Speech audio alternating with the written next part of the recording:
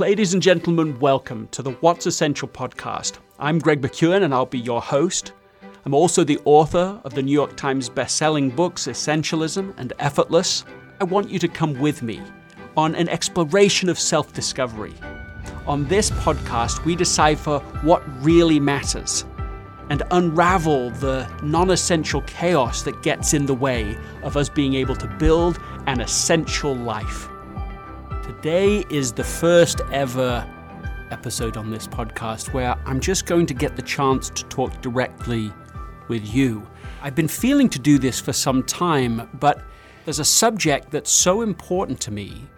It has, I think, the power of relevancy, of urgency for almost everybody listening to this today, if not everybody.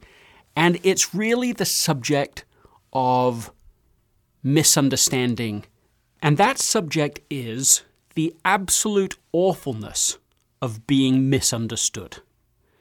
What I want from you today is to really listen with an open mind, open heart, not just to what I share with you directly, but maybe with something inside of you that resonates and tells you something even different than the words I'm sharing, that can help you get greater clarity in your own life, but also greater clarity with the people that matter most to you.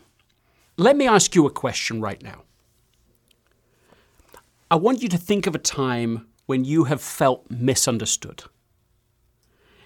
In fact, I want you to think of a single word to describe that experience. Recently, I went on social media and I put that question out to everybody. And I was surprised by the answers I received, especially by the pure depth of the responses. Listen to these words: betrayed, unjust, isolating, gut-wrenching, embarrassing. Somebody said, where poison creeps in. Another, gutted, fearful, disheartening, suffocating, terrifying, outcast, unworthy, unvalued, unsafe, triggered, hurt, depressed, debilitated, stupid.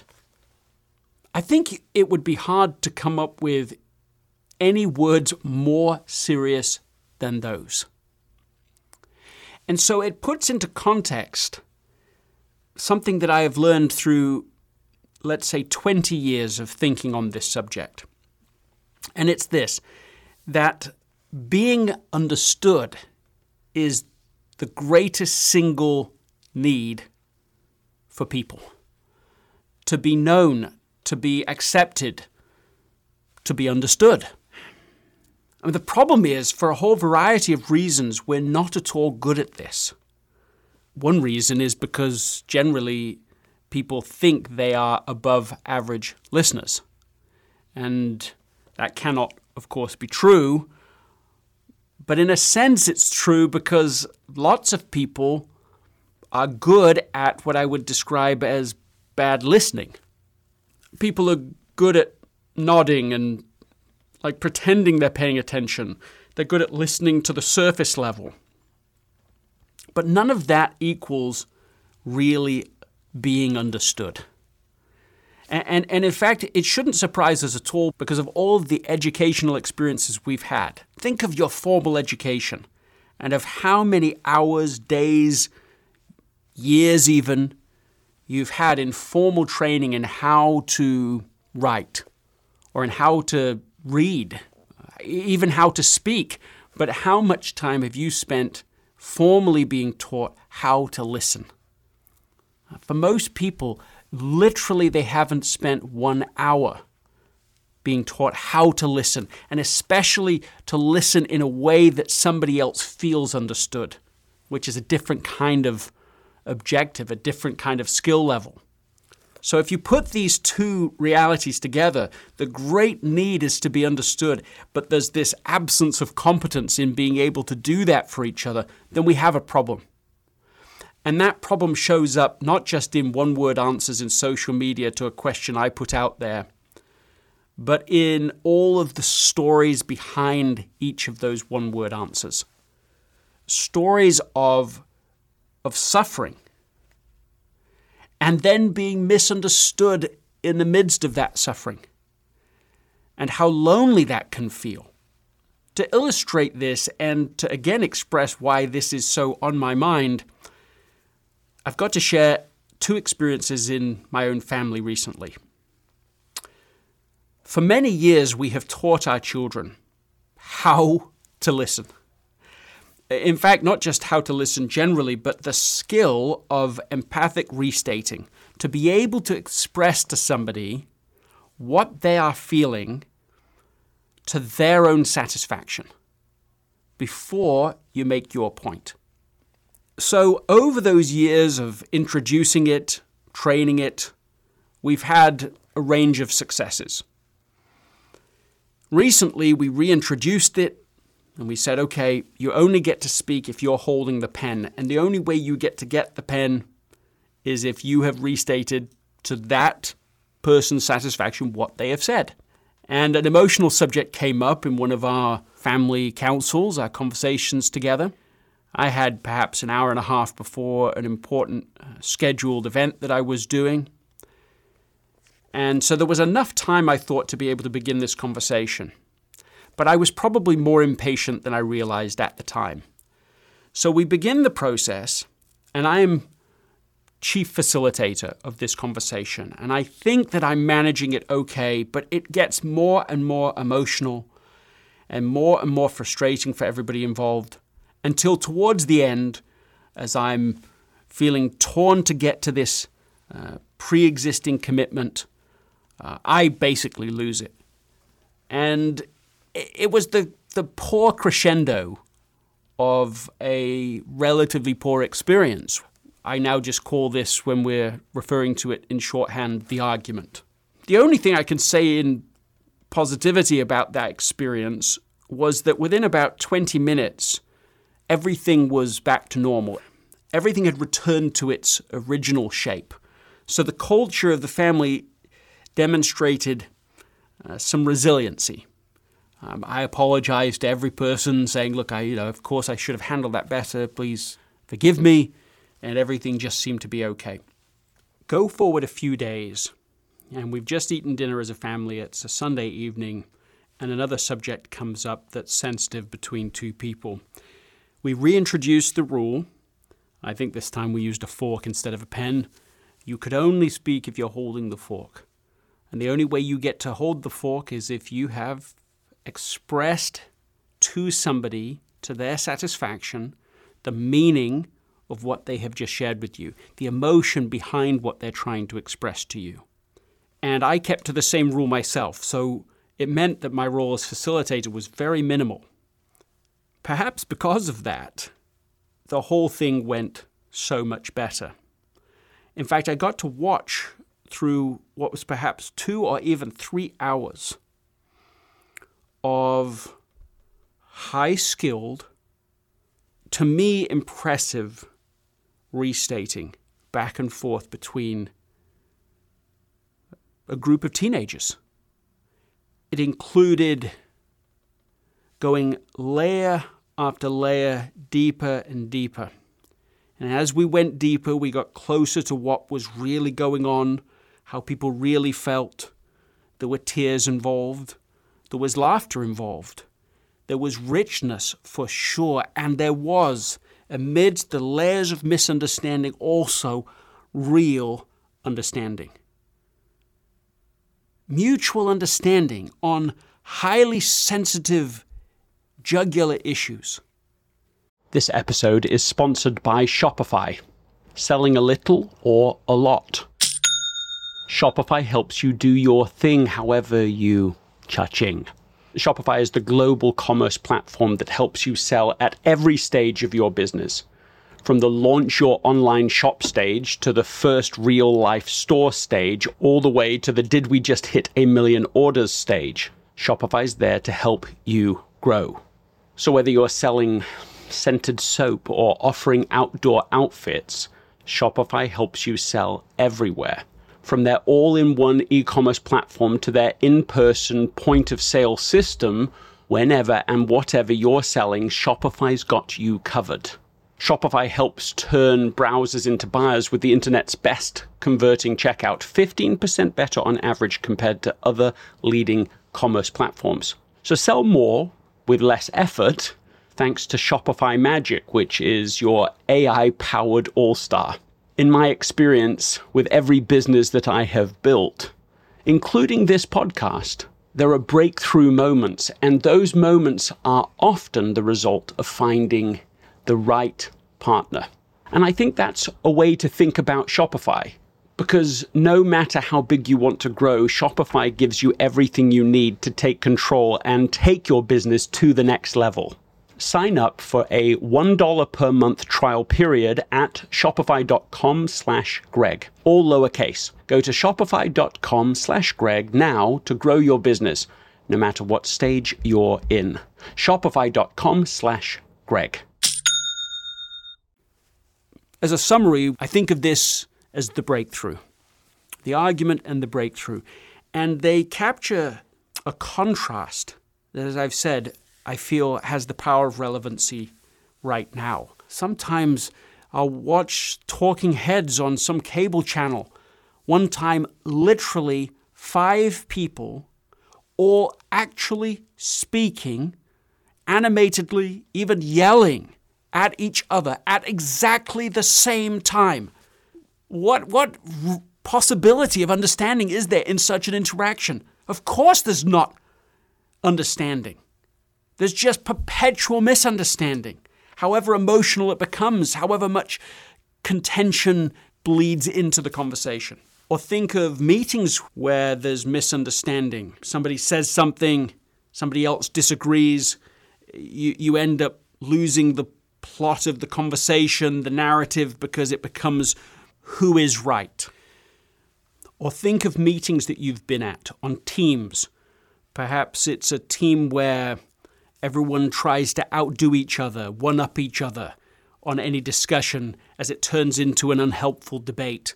And it really looks like it's all about trying to prove you're right rather than getting it right. Or there's another dynamic I have observed perhaps even more often than the first, where I walk into a team and nobody's talking. And you can feel the private agendas under the surface and a sense that the real meeting is going to take place after the meeting has passed. And so people don't feel that they can speak up and share what they really believe, what they think, what they want. Both are part of the same root problem. In both instances, it's people not being able to be mutually understood. And how many other problems blossom because of that single root cause. And let's just talk about the kinds of problems that can exist, do exist, when people stop being able to really understand each other. Let's imagine that all communication, it's something like the layers of the earth. That there are these multiple layers, and at the core is a red-hot center of something really essential, really important. But in most of our interactions with each other, for the reasons we've discussed and maybe other reasons too, you stay at the surface. It's surface, shallow listening, shallow conversation. The problem is that when you stay at that level of communication, the most essential things aren't even being discussed. And the risk is that well-intended, driven, capable people start to address completely the wrong issue, so that you can spend enormous amounts of effort, energy, resources, and you're dealing with a peripheral thing, a smokescreen, just the surface of the world. Only with skillful listening, deep listening, with great understanding, can you start to go layer by layer, closer and closer to what is more interesting, more valuable, the essential core of any interaction and conversation that you're having. What a benefit that is to any team who can figure out how to do that. I was talking to a senior executive at Apple who said, I've worked with lots of companies, and even within their engineering groups, it's amazing how often people deal with the wrong issues, don't ask the right questions or listen in the right way to get to the heart of the matter. He said at Apple, they're significantly better at that. But he said he had once worked with someone who was better even than the average engineer at Apple at cutting right through the clutter to the heart of the issue. That's the skill. That's the skill of our times. That's the thing we need to be able to do. Think of the difference it makes. Maybe not just even in a team, in work, but in a family or in a marriage. If you can start addressing the right issues. Have you ever received a gift from someone? Perhaps it was even expensive, and it just was not a gift you actually wanted. Well, what's the feeling of that moment? You want to be grateful, and you feel guilty for not being grateful, but it's the feeling you're having isn't close to gratitude.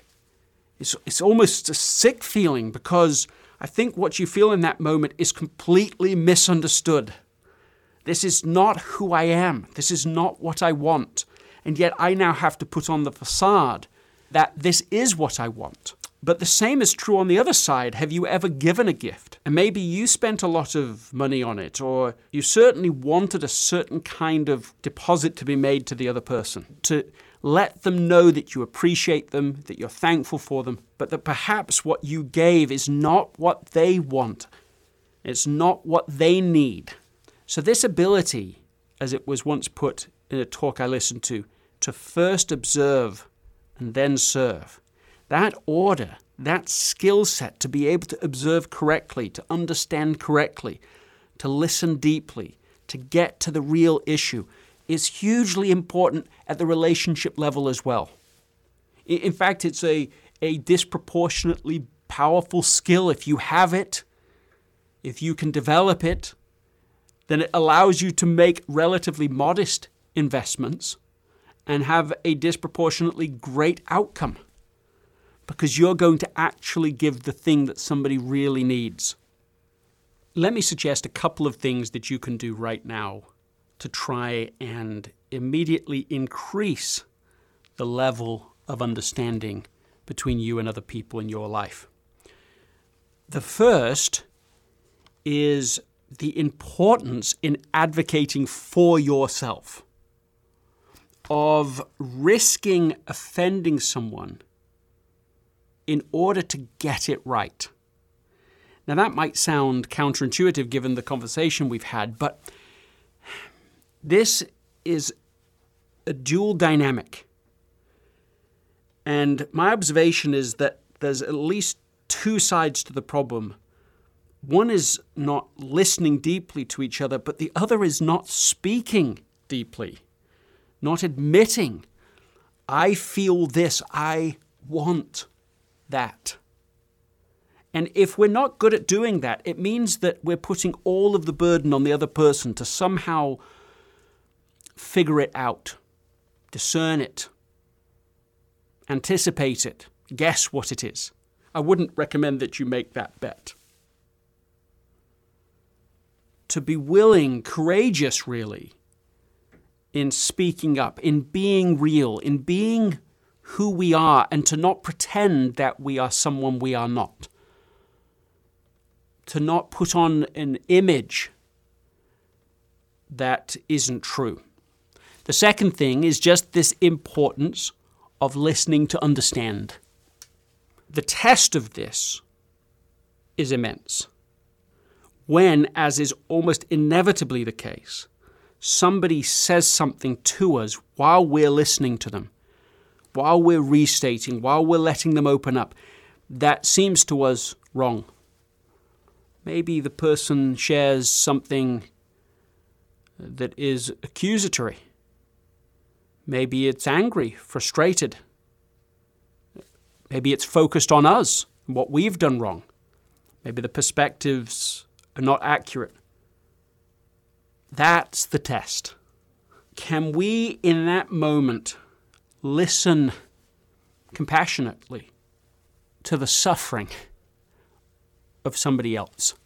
I was listening to a really touching video recently. I'll put a link in the show notes of a Tibetan monk describing this kind of listening. If you can listen with the singular intent to reduce the suffering in the other,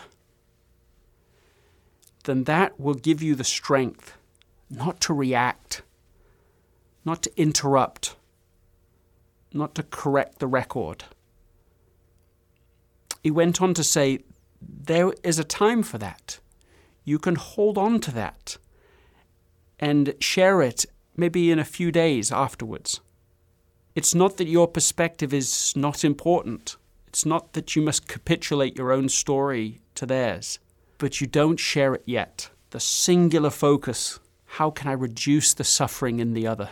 And in that question is an assumption that feels so close to the reality that I've experienced in the last 20 years as I have been on this adventure to understand deep empathy and deep listening, and to fail at it many times, and to keep trying to develop new competence and understanding. I've come to discover that suffering really is so close to being universal, you might as well just call it that. And that if you don't know about the suffering in the other, it's just because you're at the surface of their world. As you show greater restraint yourself in holding back, more and more will come forward in them. And you will gain many advantages in the process. One, an actual understanding of where they're coming from. But also, you will produce healing in the other.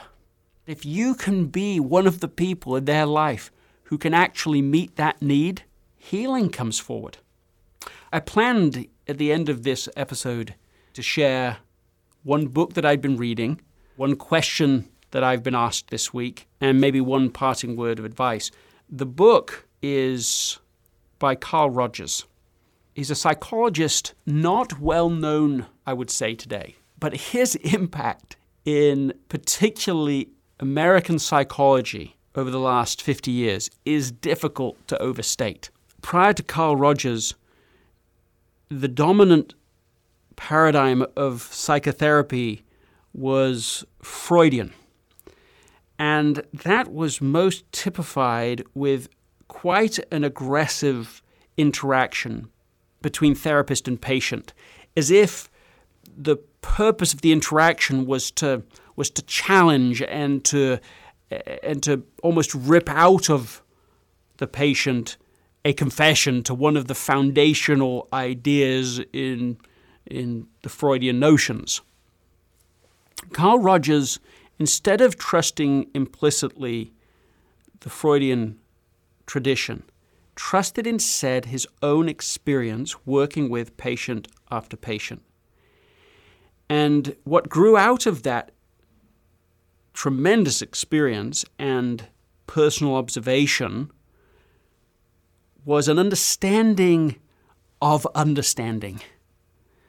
The discovery that if he, as a psychotherapist, turned up as a real person in the conversation and would admit to how he saw things and how he felt as a therapist, to be real, it brought forward permission and space for the patient to be real and to then open up more. And he found, really, one could say, at least in the modern era, he's the father of empathic restating. He was certainly the person who most is responsible for having introduced it into the modern therapeutic processes. And he found that as he created space for someone to be heard and to go layer after layer, they would discover themselves things that weren't obvious to them. That they would be able to name something hidden even from themselves. And when you get to the very core of it, it might be something quite simple. It might even be quite easy to fix. And so again, you see this advantage, this disproportionate benefit. So the book that I would suggest beginning with is On Becoming a Person by Carl Rogers. The question I was asked this week comes from David Drake. He writes, I am a professor of microbiology and infectious diseases. I have multiple collegiate, university, and national responsibilities. Trying to focus on my research and my research group is more difficult due to so much administrative work. How do I balance these and still have time for my loved ones? I mean, first of all, I love that question from David. What I think you're saying is something quite considerable pain attached to it. On the surface, it sounds like a busyness question, but if you go a little deeper, it really goes to the heart of the most important relationships of your life and the tendency, not just once or twice, but over a long period of time, of not being able to keep everybody happy. There's risk of you being misunderstood. There's risk of your loved ones feeling misunderstood. Of course, of your colleagues as well. What I sense in your question is a genuinely deep desire to do something about these relationships that have become more strained than you would like them to be. The challenge with work commitments in general is that if you don't create boundaries, there won't be any. And this is why, for so many of us, as the pandemic hit, we didn't just have to work from home. The sensation was, as we've heard, more like living at work. That as the final boundaries came down, it flowed one way, mostly. And so the goal is to create enough boundaries that work must fit of necessity within the time that has been allotted to it. Then from there, even the very conversation we've had today could be useful.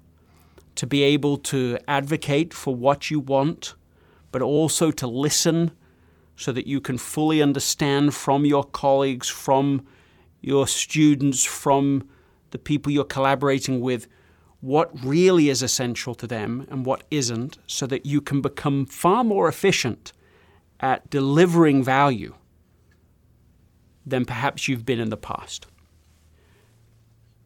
And now to the question of one parting word of advice. A colleague of mine likes to say he's debating like he's right and listening like he's wrong. And I think that's a good way to put this. To courageously share what you want, what you think, but also to courageously listen to what others think, to what others want, so that we can get layer by layer closer to what really matters, to what's essential. Ladies and gentlemen, Essentialists one and all, we've come to that moment again, the end of the show. And I just want to say thank you, really thank you, for listening, for making this show into something special.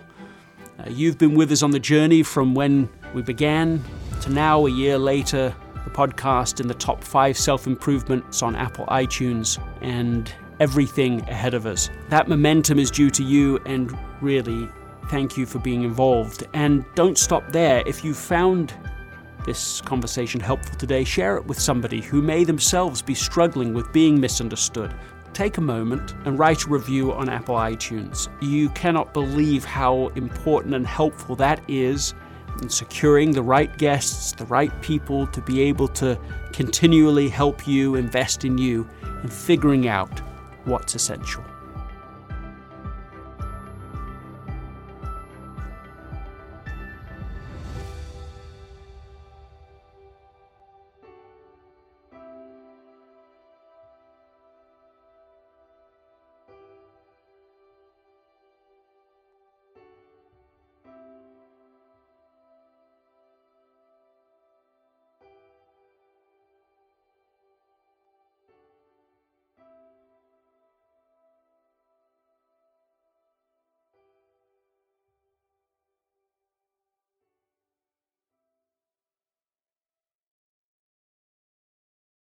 This episode is brought to you by the Yap Media Podcast Network.